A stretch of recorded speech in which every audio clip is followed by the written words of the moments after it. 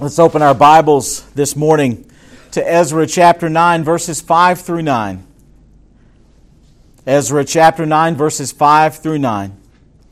And at the evening sacrifice I rose from my fasting with my garment and my cloak torn, and fell upon my knees and spread out my hands to the Lord my God, saying, O my God, I am ashamed, and I blush to lift my face to you, my God.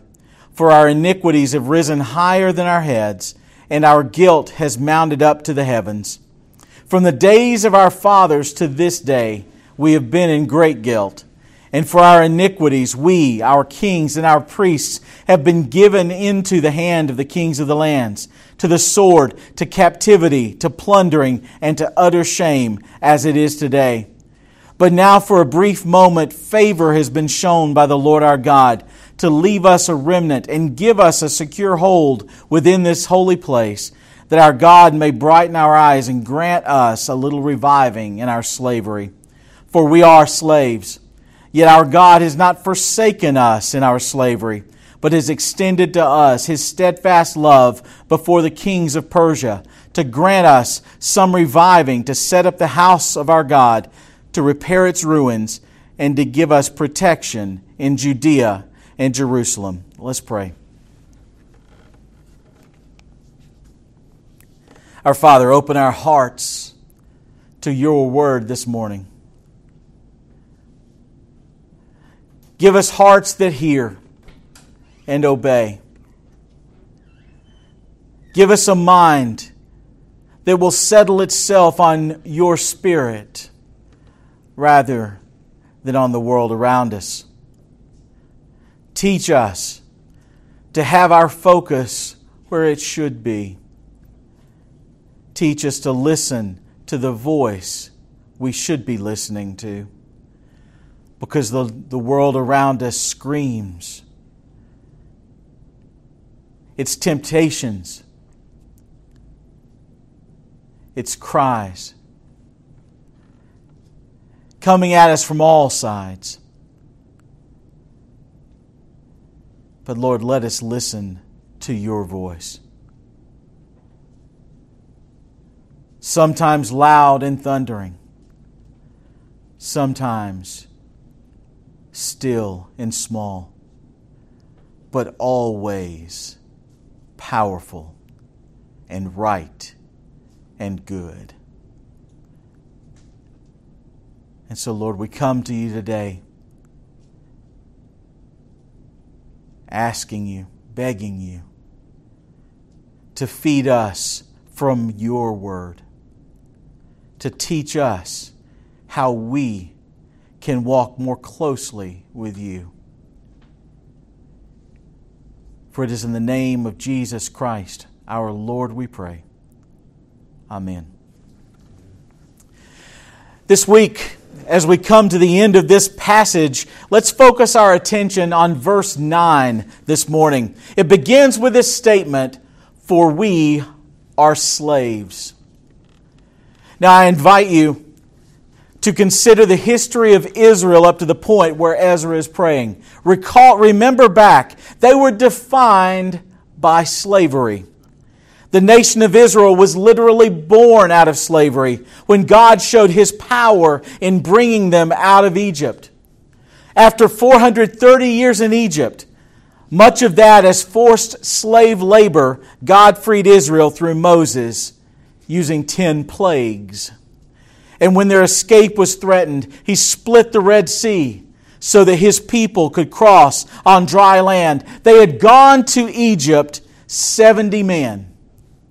They emerged from Egypt over 600,000 men. 430 years later. But the important point here is that God freed them from slavery in Egypt. We also see that their actual freedom in the land of Israel, once the land was conquered, once the land was subdued, once the pagans were dealt with in the land, their actual freedom in that land was contingent on their faithfulness to God. Moses warns them of the consequences of worshiping other gods. In Deuteronomy Deuteronomy 27 and following. Joshua, in the last 2 chapters of that book, warns the people with the same warning and the same reminder: be faithful to God, or He will remove you from this land. And then in Judges, we see in chapter 2 the description of the cycle the people followed repeatedly. They would disobey God, they would go away from Him, and then they would be conquered. And then they would cry out in repentance, and God would raise up a judge who would deliver them. And they would stay free for the remainder of His life. And then they would in their ease go back into that disobedience once again. Not just once, not just twice. We can list the judges in our minds. We can think of Deborah and Barak. We can think of Ehud. We can think of Gideon. We can think of Samson. And there were many others.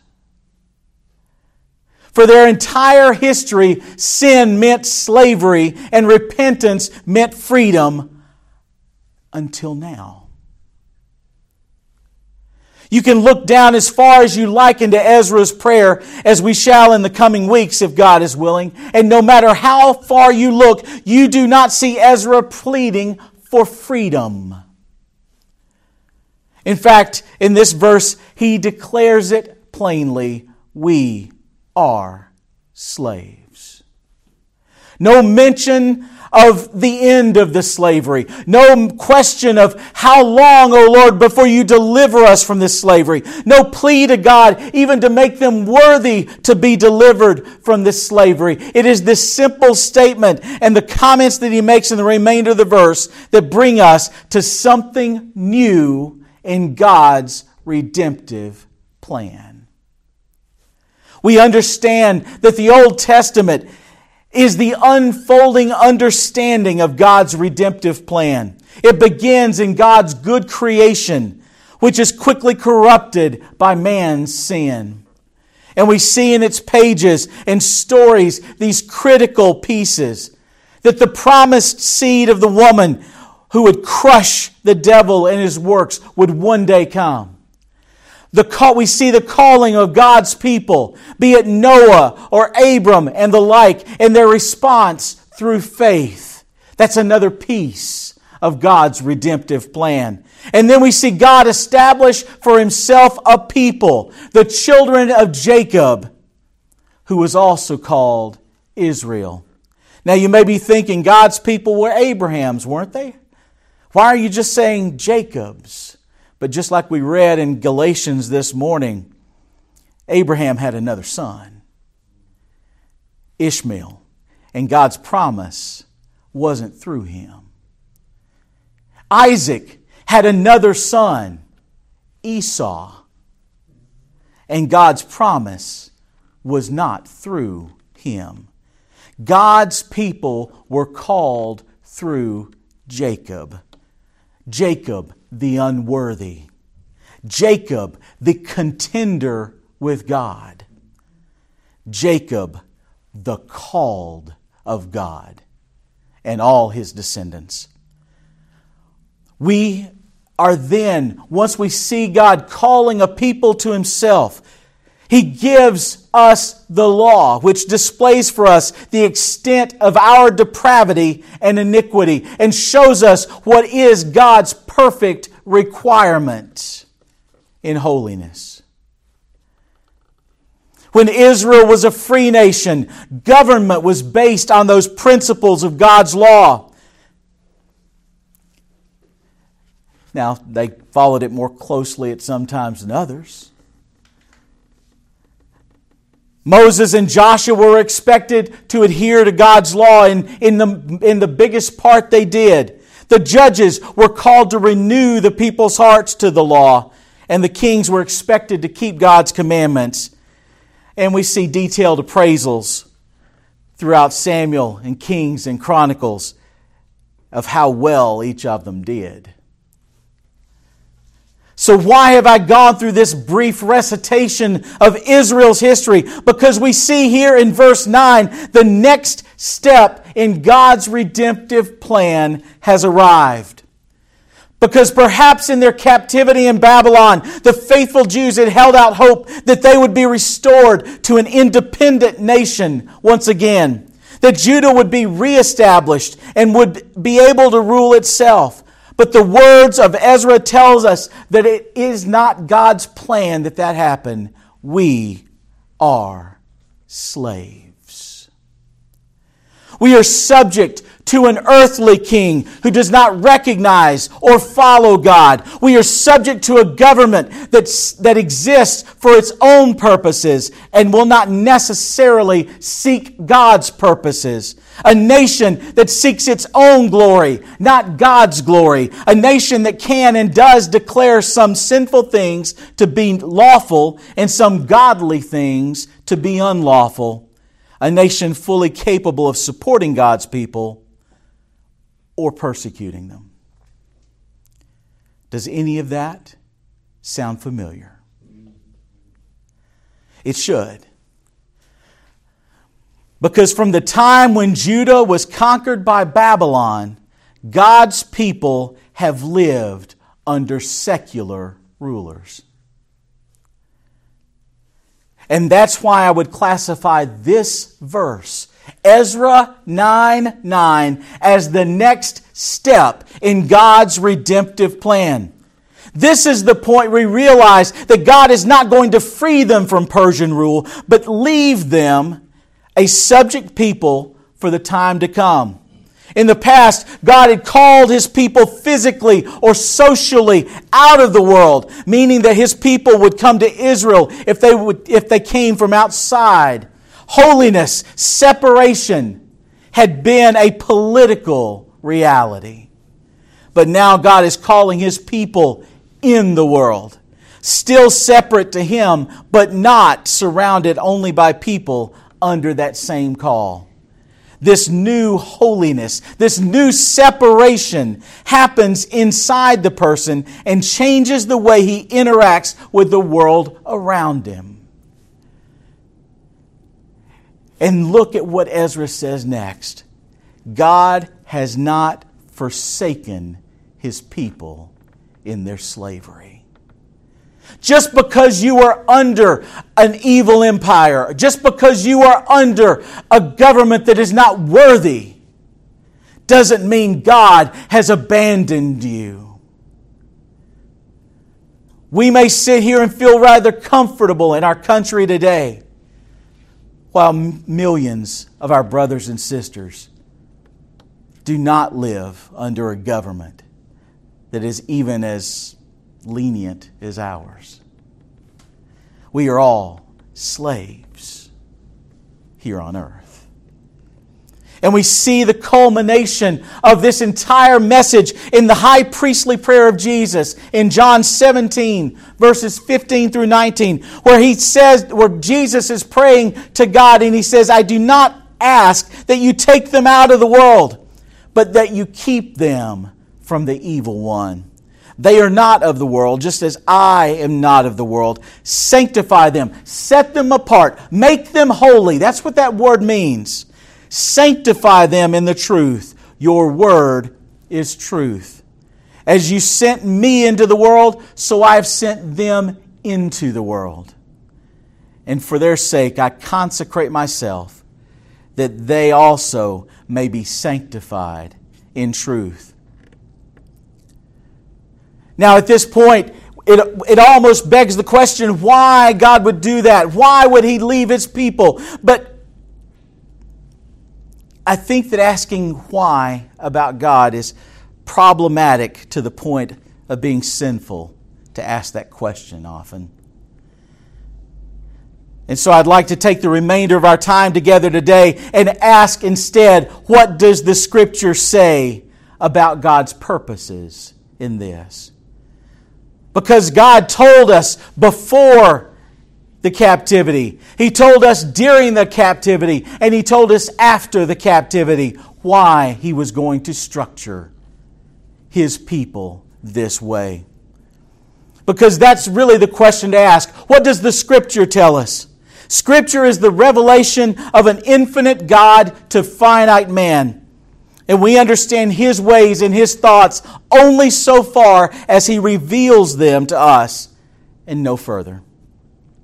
We should never allow ourselves to muse on the purposes of God in a manner that divorces from Scripture, utilizing our own flawed minds and hearts. That kind of philosophizing will lead us only to spiritual dead ends, quicksands, and traps. And so I ask, what does the Scripture say about God's purposes in having His people subject on earth to an earthly power? The first thing the Scripture tells us is that God is the God of the whole world, and He has a plan.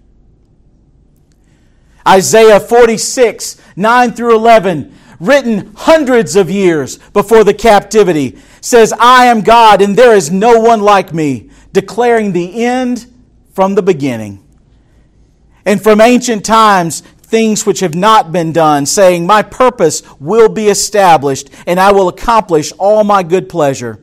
Calling a bird of prey from the east, the man of my purpose from a far country. Truly I've spoken. Truly I will bring it to pass. I have planned it. Surely I will do it. God's purposes were achieved through the nation of Israel while it existed. But it is a huge mistake to say, as some do, that if Israel had only obeyed the law, God would not have had to send His Son, Jesus Christ, to die on the cross for our sins. I've heard people say that. It is a grand misteaching in the church today that Israel could have been saved by their own efforts, that Jesus' death might have been unnecessary. But the Bible tells us that Jesus was declared to be the Savior from the Garden of Eden. God's redemptive plan did not contain the perpetual sacrifice of bulls or goats. Those were for a time. Those were not forever. Everything in the law, everything in Israel, everything in God's people, everything in the Old Testament points to one place, and that is the sacrifice of Jesus Christ and His resurrection. And likewise, the time of the sovereign nation of Israel was passing as God made His call to the nations. In Isaiah 45:22, He says to the nations, turn to me and be saved, all the ends of the earth, for I am God and there is no other. The second thing that we see, one of the things in Scripture that causes God, or that God tells us is His purpose, is that He causes governments to rise and to fall. Job 12:23 says, He makes the nations great, then destroys them. He enlarges the nation, then leads them away. There is no power on earth that God has not put in place for their time. And in the past year, where many have observed with concern the expansion of the powers of our own government, this has become something important to remember. Romans 13:1. I would be surprised if everybody hadn't read that verse this year. Every person is to be in subjection to the governing authorities, for there is no authority except from God, and those which exist are established by God. I don't have the time nor the warrant in our text to delve into the questions and nuances of that passage. That's a sermon for a completely other day. What I will say is that Scripture on this point is clear. Obey the government when there is no clear sinfulness in the command. Strive to live your life in accordance with the laws of the government that do not cause clear sinfulness. And then, this may be important for some this week, pay your taxes. The third thing that I would point out is that His law, rather than being enforced by the ruler, is now written on our hearts. It's personal. You see, in Israel, it was like an incubator. Everybody in Israel was expected to obey the law of God. Everyone would encourage his neighbor to follow God. You don't get that encouragement from the world around us. Jeremiah 31, beginning in verse 33, says, "But this is the covenant which I will make with the house of Israel after those days." After those days of captivity is what he's talking about, declares the Lord. "I will put my law within them, and on their heart I will write it. I will be their God, and they will be my people. They will not teach again, each man his neighbor, and each man his brother, saying, 'Know the Lord,' for they'll all know me.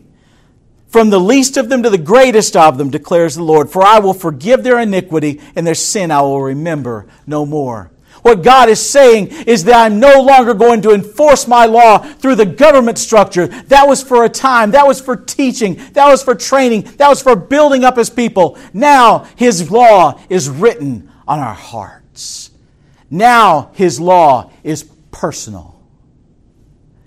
God is in this moment in Ezra moving the law from the constables to the consciences. He is making a people who obey out of love and gratitude rather than out of compulsion. And in doing so, He's removed the excuses that some might have used for their disobedience and iniquity. They might have said, "The temple is destroyed. We can't worship." They might have said, "The government is evil. We can't follow evil men." They might say, "God's protection for us is gone because He has left us in our slavery." But all of those are simply excuses because His law is written inside us. Likewise, if we are in Christ, we live with God's full revelation in our hearts. We, above all, are without excuse should we transgress His commandments. But because we still live in the flesh, and I could have taken it here, another earthly power, we are forgiven through the sacrifice of Jesus Christ for every single sin. The fourth thing I would look at this morning is that He can use even secular governments to bring about His purposes. We've talked about this in Ezra before. What is the book of Ezra if it is not a testimony to this very fact? God rules rulers. Even those who are evil, God can use them for His purposes. Perhaps the greatest statement of that is found in Romans 8:28. We know that God causes all things to work together for good to those who love God, to those who are called according to His purpose. But we also see it in Isaiah, beginning in chapter 49, verse 23. "Kings will be your guardians, and their princesses your nurses. They will bow down to you with their faces to the earth and lick the dust off your feet. And you will know that I am the Lord. Those who hopefully wait for me will not be put to shame." Certainly we should pray for godly leaders and support them every chance we get. But as God's people, our hope is never in Washington, D.C. Our hope is not in the person who sits in the Oval Office or the party in power in Congress. We know as followers of God that salvation will not come from the secular government, but will come by God's hand through any means He chooses. Which leads us to the fifth thing. He will use governments to strengthen His people. Now, I do want you to pay close attention to what I said there. To strengthen His people. Sometimes that is in a positive way. We see a litany of the things that God did through this pagan king in the remainder of verse 9 in Ezra 9 today. He says He's extended us His steadfast love before the kings of Persia. Because sometimes it is the will of God that we are favored by the government.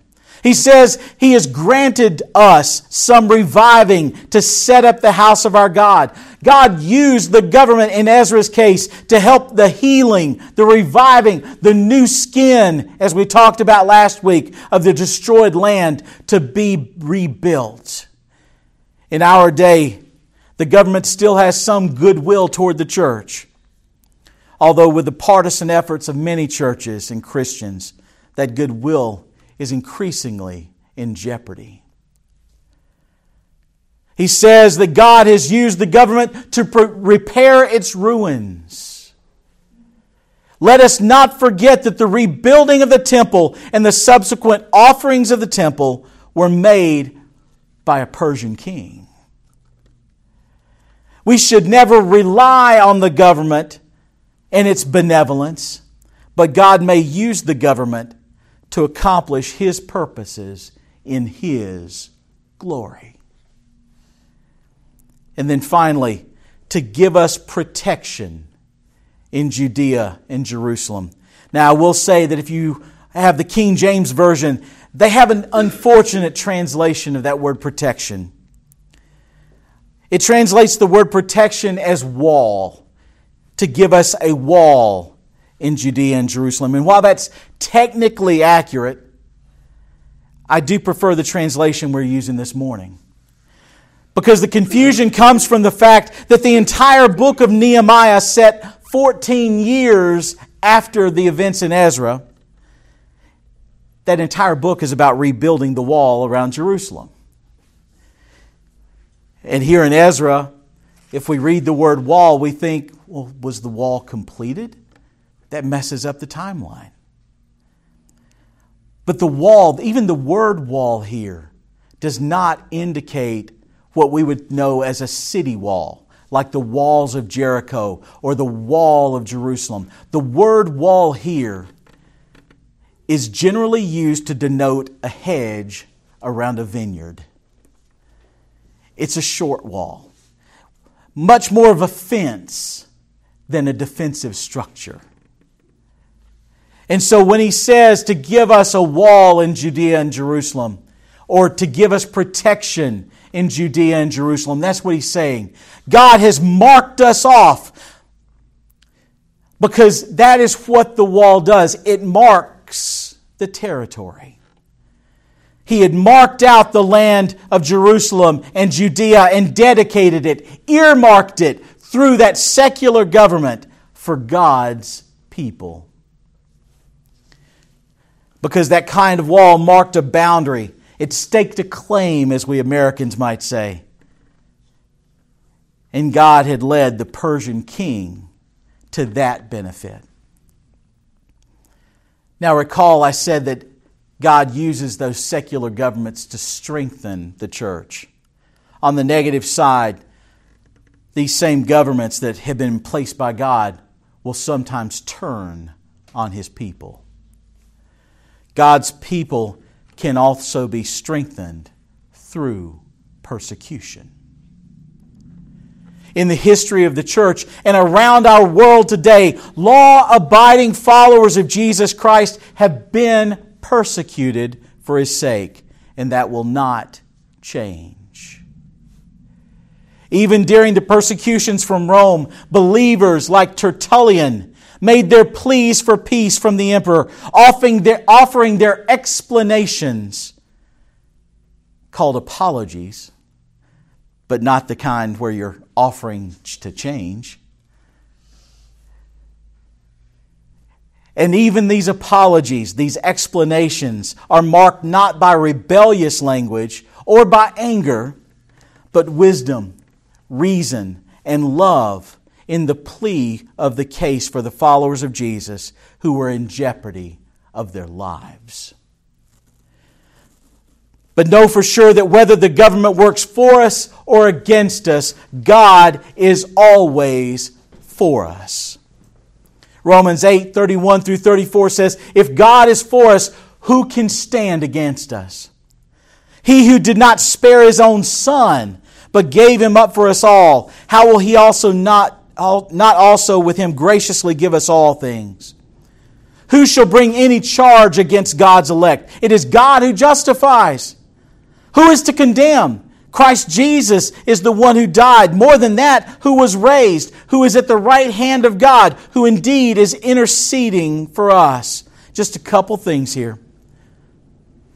He asks, who can bring any charge against God's elect? That can be a charge before God or before earthly powers. But the answer here is that God is the one who justifies, who makes people right with Him.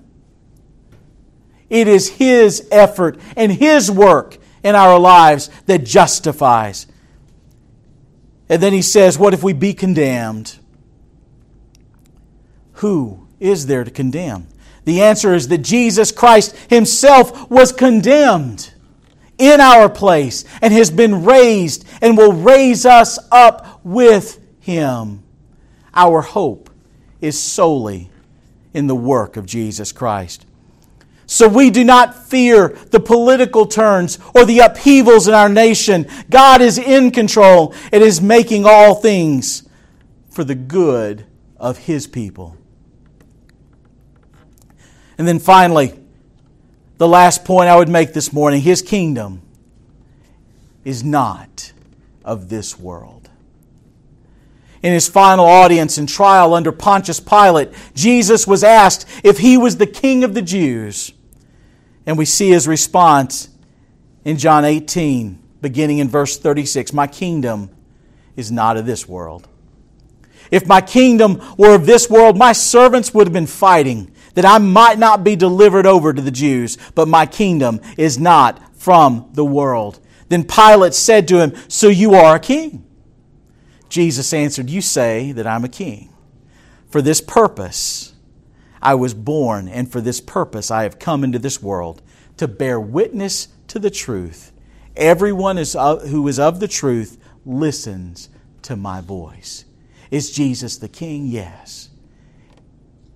His kingdom is not of this world.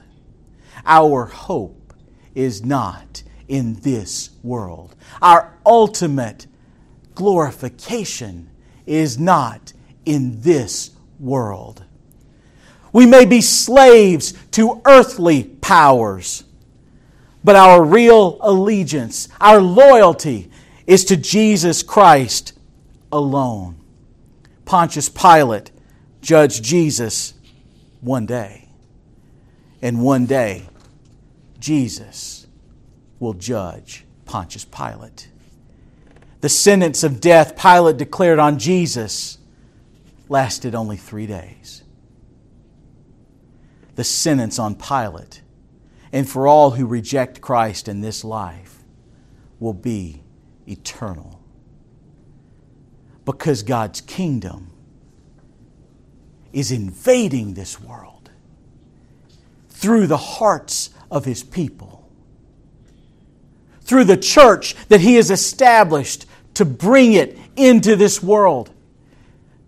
Our entire reason for being as a church is to carry God's gospel into the pagan world around us. Let's pray. Our Father, teach us. But even more than that, break us.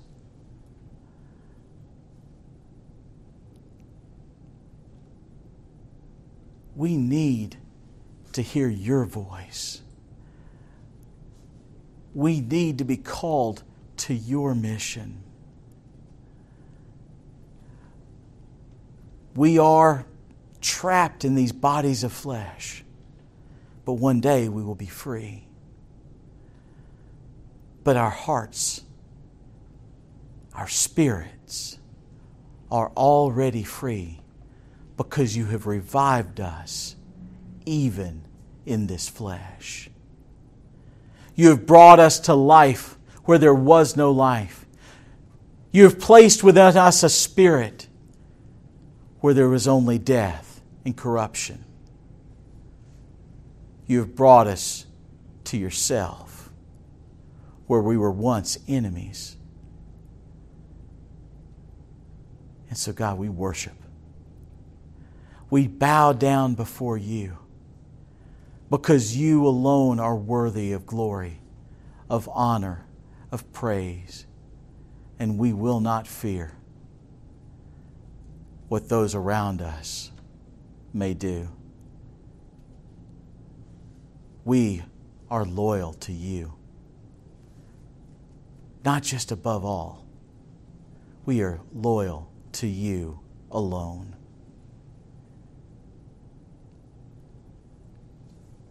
Let your Spirit give us utterances in those times of testing, in the times of trial that are sure to come.